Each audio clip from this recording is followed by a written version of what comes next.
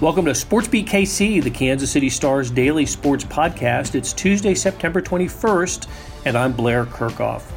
On today's show, former Star sports columnist Joe Posnanski joins Royals beat writer Lynn Worthy and columnists Sam Mellinger and Vahe Gregorian to discuss his new book, The Baseball 100. Joe tells the game's history through its greatest players, and he talks about some of the selections that have raised a few eyebrows with some fans. After a break, we get into Salvador Perez. Joe was in Kansas City when Salvi started his Royals career and has some memories of the young catcher who on Monday night hit his 46th home run and surpassed Johnny Bench for the most home runs in a season by a catcher. We had a great time on a show that started as a Sports Beat Live. Let's get going with the podcast. Hey, good morning. Welcome to Sports Beat Live, our weekly conversation about the Royals with the folks in the media world who know them best. And with you, please send us your questions and comments, and we'll get to as many of them as we can. Before getting started, I want to thank our sponsor, the University of Kansas Health System. They've been with us all season, and you'll hear from them later in the show. So the gang's all here. Let's welcome in beat writer Lynn Worthy, columnist Sam Mellinger, and Vahe Gregorian, and someone else has crashed our little get-together. It is none other than Joe Posnanski. Hey, Joe. We didn't have fancy stuff like this when I was at the Star. If we wanted to all get together, we would just have to be at an Applebee's or something. This is completely crazy. Seeing everybody, it's great to see all of you. What's up, Joe? You too, Joe. So glad you can join us, Joe. So look. As a way of introduction, Joe, and correct me if I'm wrong with any of this biographical information. Oh, boy. Lead sports columnist at the Star from 96 until 2009, perhaps? Am I in the ballpark there? Yeah, 2010, right around there. And, okay. Plenty of memorable Royal seasons as part of that. And Chief seasons, and KU seasons, and K-State seasons. Yeah, no, it was. And look, we know they're all happy I'm gone. I get it. I brought nothing but heartache and pain my entire time in Kansas City. Got out right with the 2012 Chiefs, though. I gotta throw that in there. You always want to throw in like one team that you had, and then of course I got playing. That leads to you like getting to cover Patrick Mahomes. So I'm not really feeling sorry for you in any way, shape, or form. All right. Well, since leaving the Star, I know I'll miss a few here. Sports Illustrated, NBC Sports, MLB.com, The Athletic. There are many more. The website is joeposnanski.com. The blog is Joe Blogs, and the latest entry, of course, is a breakdown of the Browns' victory over the Texans on Sunday with a bit of an explainer on the curious call by Houston coach David Culley. I thought was interesting. So Joe is here because he has written another book. It is called The Baseball 100, published by Simon & Schuster, the foreword written by George Will. There's going to be a discussion of the book on this show, but also another discussion with noted baseball writer, historian, and former Red Sox senior advisor Bill James on September 29th. That's a week from Wednesday at the Unity Temple on the Plaza, the Sanctuary, and that's on West 47th Street, and it's presented by Rainy Day Books. Okay, Joe, let's talk about this. The Baseball 100. To me, it just you're telling the story, basically the history of baseball through its greatest players. Not necessarily hard, rankings of these, although I do want to get into a couple of them. But it's basically the history of the game in, I might add, 800 words or a little more. Yeah, I would say a little more than that. I think the total at some point early on, it was becoming clear that if I was really going to do 100 of these essays, that the total was going to come out and it was going to be larger than Moby Dick. The book was going to be bigger than Moby Dick. And then we passed Moby Dick at like number 31 or something. I mean, it is out of control. It's 900 pages. But I'm glad you said that, because it is sort of my effort at telling the history of baseball through these 100 players, and of course the rankings are important, and I'm glad you said that, because I know that as I do go through the media spree that I will be going on over the next couple of weeks, basically every single radio show, television show, newspaper interview that I do will essentially begin with, how could you rank this person here, right? Like that is going to be the whole heart of the conversation, and which is fine, and I'm happy to have those conversations. But this really was more about that, about telling the story of the game, telling the story of these players, and I hope it works. I hope that people are going to love it. The early response has been amazing, and people seem to get that this is sort of my life's work in a lot of ways. Your life's work. Listen, these are things you've thought about your whole life, right? I mean, These are these players and this game. It's just a matter of putting it down on paper, really, isn't it? And I don't know what comes after this for you. I believe Simon & Schuster called it your Magnus Opum. So I like opus. I like that. So Magnum opus. Yeah, I didn't even know what that was. I just but of course, the great thing is, you mentioned my website, joeposnanski.com, my newsletter. I'm already counting down the 101 greatest NFL players in history right now. That's literally, I'm in the middle of doing that, because I'm a crazy person and cannot stop doing crazy things. But look at this. Here's the thing. I got the book right here.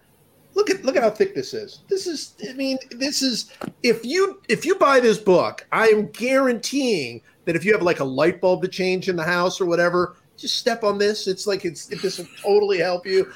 You can use it I actually have a friend who needed to cap his chimney, and he literally put this on top of his chimney. This is a multi-use book for sure.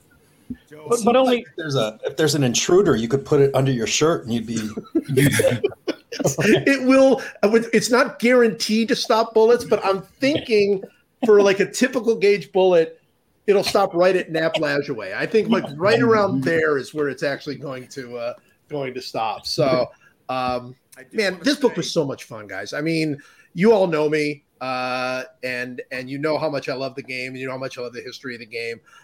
And for me, this was, it was a lot of work, and it was a lot of hard work, but it was really what's better, what's more joyful for me than going out and writing about Roberto Clemente, or writing about Sandy Koufax, or writing about Albert Pujols, or, that's what I live for. So that I hope that all shines through as the book come out. And not Bo Jackson, but we'll get to that in a moment. Vahe, I saw where you had a copy of the book. Well, thank you, Blair. And I just want to say, as soon as I got out of traction after carrying it back from North Carolina, where I saw Joe, I did indeed use it to change a light bulb. No, but Joe, it's just the thing I do want to speak to. It really is the feeling of labor of love, and that's the joy you bring to your work in general. But here you are drilling into really, I think, what's most in your heart and soul. And I haven't had a chance to read the whole thing. In fact, I haven't had a chance to read as much of it as I would have liked by now. But I was struck by one thing in the acknowledgments about that story you told about Billy Williams. And the reason I bring that up is, and I wonder if you could share that, but also, am I right to understand that really speaks to a place of, just simple curiosity about the game and the places that takes you? Yeah. Look, the Billy Williams story in my life I've told that story a lot. My daughter is there at KU, as some of you might know. And she is studying journalism despite my efforts to dissuade her from doing such a thing. And she's not interested in sports. She's like more interested in crime reporting, social justice, that kind of thing. But the one story that really resonated with her as she's working for the school paper and she's writing her stories. And the one story that really resonates with her is the Billy Williams story. I was not much older than she is now, and maybe even the same age that she is now. I was 20, 21 years old, and I was in a press box, and Billy Williams, it was the Charlotte team. They were the Charlotte Knights, and they were a Cubs team at that time. And Billy Williams was a traveling hitting coach for the Cubs. And so he was there in the press box with us. And, of course, I was sitting next to him, and I was in awe of this, great Hall of Fame player and gentleman, and what a very nice man. And at some point we just started talking a little bit, and I asked him a question, which is clearly a very dumb question to ask a Hall of Famer. I said to him, Mr. Williams, I've always wondered, what is the difference between a curveball and a slider? And I was 20 years old, and every part of me should have told me, don't ask such a basic, silly, stupid question to one of the all-time great hitters in the history of the game. But there was I wanted to know. I was genuinely curious. I mean, I kind of knew maybe, but I don't think I could have put it into words. And a few people around us, there were some media people there, kind of snickered and looked back at who is this, idiot kid that's asking Billy Williams. But you know what Billy Williams did? He took my notebook and he started drawing like little, lines explaining. And he spent 10 minutes. It was like a master class explaining the difference between curveballs and sliders, how they break, what's the difference when you're a hitter, when you're facing curveball versus facing a slider, what Bob Gibson's slider looked like compared to Steve Carlton's slider or Tom Seaver's slider. And he just kind of went through it all point by point. And it was, I learned more in those 10 minutes, 15 minutes than probably at any other point in my life about baseball, just because I was having one of the professor explain to me, personally what the difference is. And at the end, he said something that really struck me. He said, don't let those guys get to you. They don't know the difference either.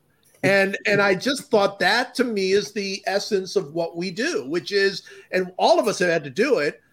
We have to ask stupid questions. The idea that anytime we try to act smarter than we are is when we get in trouble. And for me, I have no problem with that. I know that I'm pretty non-knowledgeable on basically everything. So I've always tried to follow that. And I want my daughter to follow that as well. It's not, there's no stupid questions. There are stupid questions. You just have to ask them sometimes. Joe, I've heard you tell that story before, and perhaps at an Applebee's, actually. It probably was. One thing I've always wondered is, what if Billy Williams was just a jerk in that situation? What if Billy Williams went the other way and just sort of like, you're impressionable. You said you're 20, 21 years old or whatever. I've always wondered about that. Like, would we have lost like one of the great, and I'm not blowing smoke here, but would we have like one of the great baseball writing careers in the last 30 years or whatever? Would it have been crushed? Billy Williams, yeah, would it be, as Vahe knows, I have had situations where people have yelled at me as a young reporter and was impressionable. Here's the interesting thing. It's a great question. And if he had been a jerk maybe there was a part of me that knew he wasn't. I mean, maybe there was a part of me that knew I could ask. I don't know. But here's what I would also say. Even jerks love being asked stuff like that, right? Like even the biggest jerks. I remember I was at the Belmont, and what I know about baseball, is very little, but it's 1,000 times more than I know about horse racing. And I was at the Belmont, and there was one of I think the horse was going for the Triple Crown. I can't even remember, but it was one of the great trainers. And there was a whole question about this certain thing that he was taking for bleeding, that the horse was taking for bleeding. That is, maybe it's either legal at the Belmont and not legal at the other races, or it's illegal at the Belmont and legal at the other races. I can't remember all the details, but I know as little about it now as I did then. And we were in a group of reporters, and I just literally asked, whoever it was. I mean, it was like I say, one of the, I don't think it was Baffert, but it was Baffert-like. It was one of the 2 or 3 greatest trainers in history. And I said, okay, I know this is going to sound dumb, but what is this drug? What does it do? What, and you could feel the tension, but by the other writers, they were like, well, I was completely wasting their time. And you could feel the tension, but you know what? The guy gave me a great answer, because people love that stuff. People really do like it when you say, you know what? I'm stupid. Can you please help me? I need your help. Can you please explain this to me? Note to self: don't downplay stupidity. Okay, very good. Sam's heard me say this a lot of times, but I always find it very easy to play dumb. Comes naturally. Hey, Joe, one of my favorite books, really of all time, is Bill James' Historical Abstract. Right, came out in 1986, and he listed not only the 100 greatest players in baseball history, he did it in career value and peak value. It was really interesting and fascinating, and had small essays on just about everybody on that list. And I'm sure you're familiar with this. And of course, you and Bill are friends. How is your book and your list different than what he did? Well, it's inspired by Bill. I mean, there's no question. Bill's work, and he did it again when he did the new historical abstract. He counted down the 100 greatest players. So that played a big role. His list was more about the ranking, and it was very statistically driven. Mine is also statistically driven, but it also has, a lot of subjective elements to it. I think what's different, I mean, look, Bill is the standard. But I think what's different is I go much deeper into the players. I go much deeper into their stories. And I think I try to connect the players to each other in the way of telling this history of baseball. I mean, I think that's what's really different. I think, Bill's a great writer and doesn't get appreciated for that as much as he should. But Bill, there were certain players that Bill was like, okay, yeah, I'm super interested in this guy. I'm going to give you 4 pages on him. And then there were other players that he would just write pass. He would just, he wouldn't even write even a single sentence about them. And which was the way Bill wanted to do it. I mean, that, like I say, it was really more about the rankings and he ranked in the new historical abstract. He not only ranked the top 100 players, he ranked the 100 greatest players at each position. So, so he ranked the 100 greatest catchers and the 100 greatest third basemen.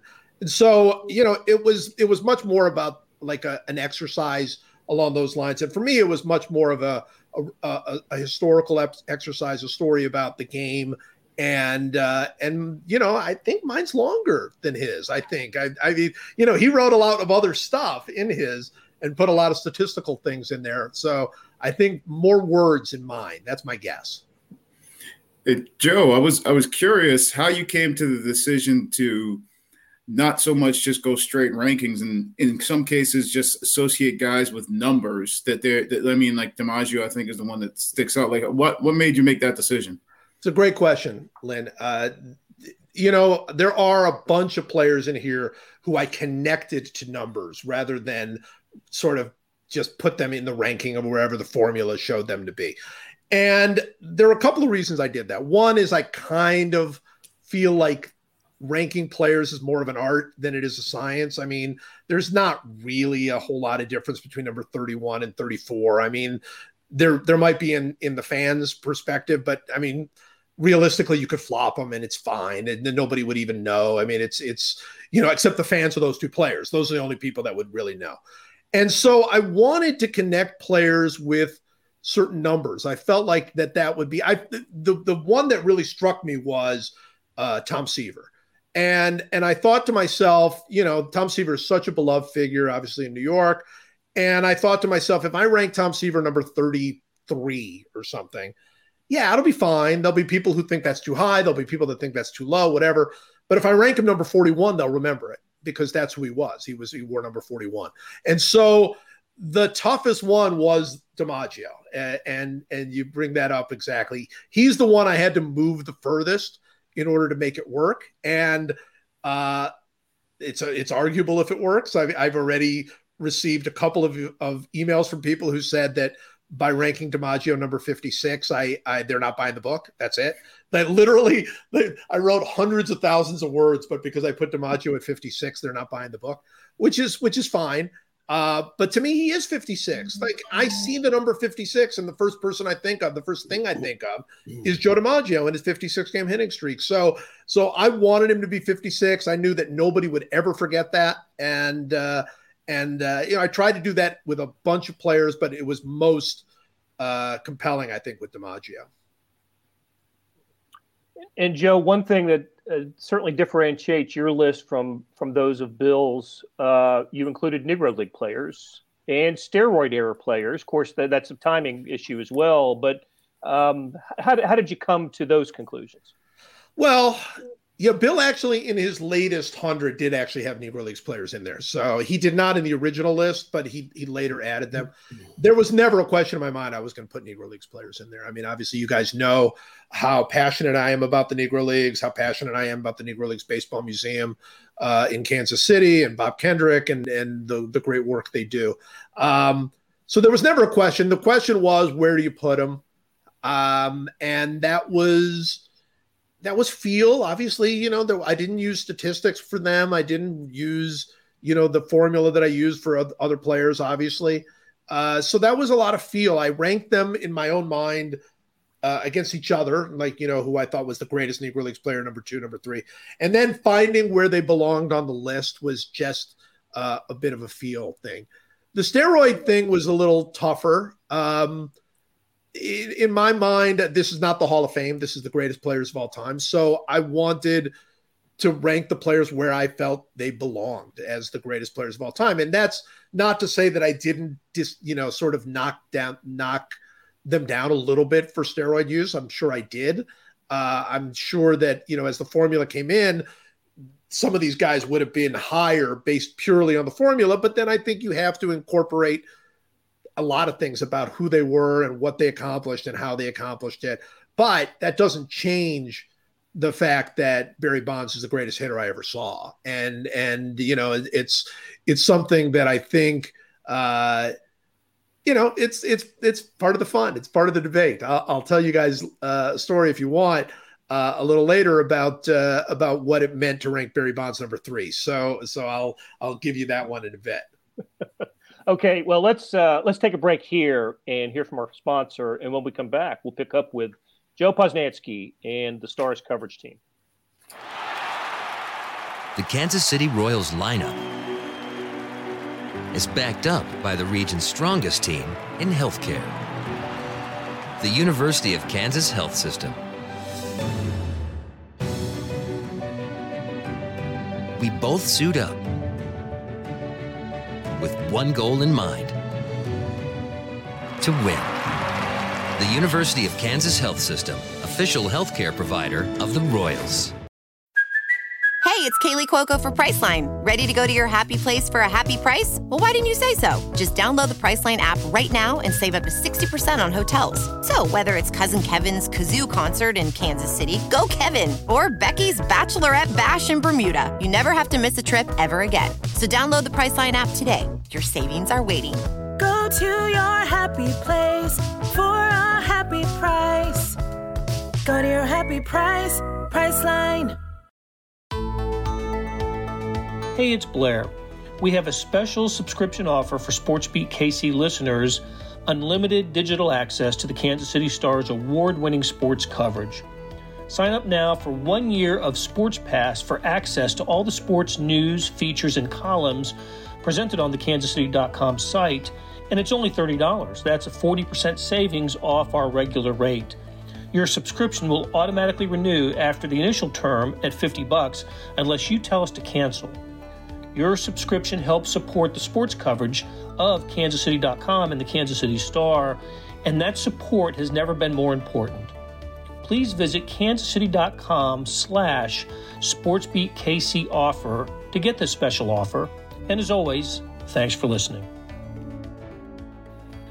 Okay, we're back with Lynn Worthy, Vahe Gregorian, Sam Mellinger, and Joe Posnanski, whose book, The Baseball 100, is available because Vahe's got a copy of it, so we know it is available. Well, I think Vahe actually has an early galley version of the book. He does not have the hardcover. The hardcover will not be available, and it was because I gave it to him. By the way, guys, nobody even mentioned I'm wearing Salvi. For Salvi. We're going to get to Salvi in a moment here. I want to get your thoughts on Salvi, and maybe that's where we can reveal where Johnny Bench is on the list of the Baseball 100. But Barry Bonds, please. Yes. So I'm at home with my wife and I guess both daughters at that time before my older daughter went off to college. And I had just written the Henry Aaron essay, or the essay had just run, and the phone rings, and it's a Milwaukee number, and all of you know, it's usually if you get a number from a city you don't know, it's probably a talk radio person wanting to talk or something. So I wasn't going to answer it, and my wife said, "Yeah, you probably ought to answer it." And so I did, and it was actually former Commissioner of Baseball Bud Selig, and Bud had called me. Of course, he was very close to Mr. Aaron. They were very good friends, and he wanted to call me to effusively praise the essay that I had written about Hank Aaron, which was incredibly touching. And I mean, he just went on and on and on. One of the best things he'd ever read on Hank Aaron, or, it was very, very nice. And, he had found my number. I believe it or not, I'm not normally just chatting away with Bud Selig. And so it was very, very nice. And then he said, "I see you ranked him number 4. Who do you have ranked ahead of him?" And I said, "I have Barry Bonds." And boy, every good word that he had said about me before that, gone, just gone. And he spent the next 10 minutes yelling at me. So it was really a very lovely conversation with Bud Selig. That's great. Maybe a good time to reveal 1 and 2, since we know now 3 and 4. Although I will say, so just so you know, and I think I told the story to Vahe, a few weeks ago, I did an event with John Grisham, which was really, really cool. John Grisham has a new book out, or it's not that new anymore, but called Sully, about basketball. I mean, have you guys read it? It's really kind of fun. Yeah. Blair, you guys, basketball guys, it's kind of fun. Anyway, I did this event with him, and I was emceeing it. It was his event, and we had a great conversation. But at some point, it came up that I had this Baseball 100 coming out, and he asked me a bunch of questions. He's a big, big baseball fan. He asked me a bunch of questions about it.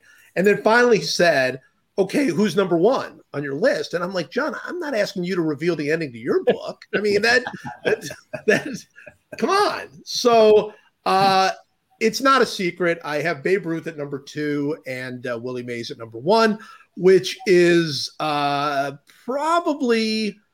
I would say, has probably, there are like five or six things that draw the most ire from people. One is where you have Barry Bonds having DiMaggio at 56, Koufax is too low, Ishiro's too low, various things like that. But probably number 1 on that list is ranking Willie Mays over Babe Ruth. I can explain it, but I think it's better in the book. I think they're both obviously legendary figures, but to me, it felt right to put Willie Mays at number 1, and I'm happy that I did. Okay, so maybe when we revisit this list in about 10 years, this player can be added to the list. Okay, Beth, let's run the clip. Long pause. Now the pitch, and a breaking ball is hit high and deep. Left center field, that's way back, and that ball is gone. Number 46 for Salvador Perez. And the Royals' lead is 7-0. That pitch hung up for Salvi, and he smashed it into the bleachers above that 19-foot high wall in left field. Salvador Perez, home run number 46, RBIs 114 and 115. And he's now, for the moment, tied Vladimir Guerrero Jr. for the Major League home run lead, both with 46. Salvi getting a big hug from Whit Merrifield as he comes back to the dugout. What wasn't mentioned was Salvador Perez surpassing Johnny Bench for the most home runs in a season by a catcher or a player who has spent at least 75% of his innings as a catcher. So just an unbelievable season, unlike anything we've seen from Salvador Perez. With his next home run, he'll be 20 higher than his previous career. So, Joe, in town, and you're in town enough. I mean, there are a lot of conversations about will he become a Hall of Famer? Where should he end up in the AL MVP race this year? But those are questions that create fun conversations. But it's just been a joy to watch this guy this year. I think he's been a joy since he came up. Actually, if people. I just got the alert. If people go to joeposnanski.com, I wrote about Salvi, and it's apparently was posted by my editor while we're talking. So during the clip. During the clip, exactly the same time. But what I talk about in there, and Sam and Blair, you'll remember this. Lynn and Vahe, you caught him a little bit later. When he first came up, there was this real excitement within the Royals organization that did not match up with the sort of general scouting view of him. Like scouts kind of thought, okay, he's good defensively. He's unbelievably slow. His bat speed is so. He'll probably be fine. But he's going to be a good defensive catcher. And the Royals were no good then. And it was like, there was just a sort of an overall, but within the Royals organization, there was this real excitement because, as we all know, Dayton Moore and JJ Piccolo and those guys, what they really love are players who just love the game, right? The players that just are utterly driven by the joy that they feel for playing baseball. And that's what he had from the very beginning, right? From the very start, from the day they signed him at age 17, he was just so joyous about baseball. So they always knew that there was something super special about him. And then, of course, people in Kansas City found that out pretty quickly. The team got better right as he got better. And then, of course, the back-to-back pennants and the World Series. And he played such a big role in that. So I think he's always been a joy. And you always knew you were going to get everything that he had. And to see him come back off of the elbow injury, missing the whole year, to come back even last year, what we were seeing from him was completely different and new than what we'd seen before. And this year has just been unbelievable. It's one of those, it's so fun to watch and so much fun for Kansas City fans, but it's also just this sense of pride for him. You just like, this is good things happening to good people. Yeah, look, he wasn't chopped liver before, right? He was World Series MVP, but as you said, Joe, to have the season he had last year, it was almost like, okay, he did that not only in an abbreviated season, but even more abbreviated for him, right? I think he only played in 39 or 40 games of the 60. Anybody can have anybody, right? But many people can have hot streaks, over that sort of time. But the fact that he carried it into this year means he is just a different kind of hitter. And listen, I think even Kansas City fans would love to see him one day be an AL MVP. Not going to happen this year, is it?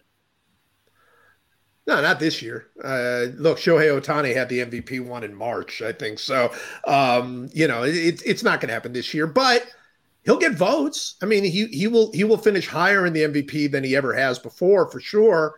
But again, breaking Bench's home run record, which is a weird record because obviously Salvi's hit 15 of these home runs as a DH, and so it's a weird record. Like Javi Lopez actually hit 41 homers as a catcher, so that's sort of a record too. But breaking Johnny Bench's record, the one that I think we would consider the record, it's amazing. And by the way, you guys saw Johnny Bench's response to it, which was wonderful. And it's always great to see older legendary players sort of really appreciate the players of today, because I don't think we see that all the time.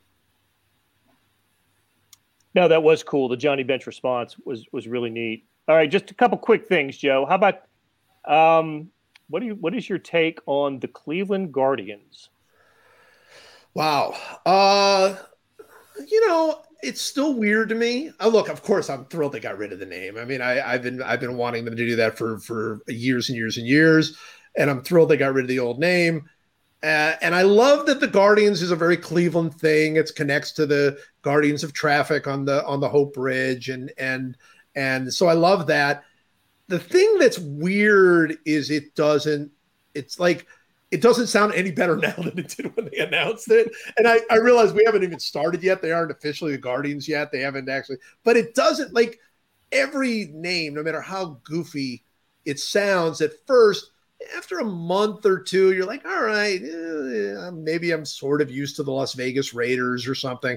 I'm still not used to it. It still sounds really goofy to me, but I'm hoping once they put out the full gamut, once they start wearing the uniforms and everything else, it'll start to feel right. All right, and as you mentioned earlier, you're among your current projects is professional football's top 100 players of all time, leading the list of the second 100 players. That would be 101 through 200. There isn't no 101 through 200. There's just a 101. Is a quarterback who is coming off a loss, I might add. That was his fault. Yeah, blame him. He didn't play well enough in that game for them to win that game. Yeah, to get or jump into the top 100, obviously. So tell us about the list and how is this going to unfold, and when will we see a top 10? Yeah, well, it's good. It's going to unfold over the whole season. I'm going to start doing them. There'll be 2 essays a week, but they'll cover more than 2 players. This was in a lot of ways trickier and tougher than baseball because it's a lot more complicated. It's a lot more of a team sport. The positions are much, it's not that hard to compare a left fielder and a right fielder or a second baseman or a shortstop or whatever. But, trying to compare a cornerback with a left tackle is pretty ridiculous. Plus, you don't have many great stats to work off of on most of the players and so on and so forth. But, I think it's a feel thing. I think football is more of an emotional game anyway in a lot of ways. And I'm really liking the list that I came up with.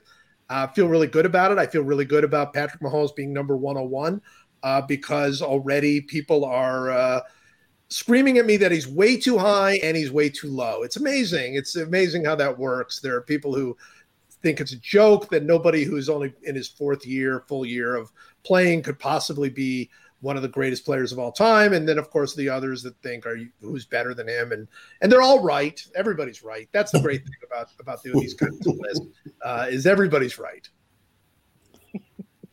Hey, can I point out one thing here, guys? Sorry, this is my Knicks Carmelo moment. But and Joe, I love you. You know that. You're like a writing hero to me, and I hope to see you when you're in town next week. But the shout out that you gave to your shirt, little KC, how come when you went on Sports Beat Live with the New York Post with Vac, you had a Yankee shirt on? Well, yeah, that's right. And I just did something with Scott Simon where I wore a Cubs jersey. So I'm not saying I personalized this for you.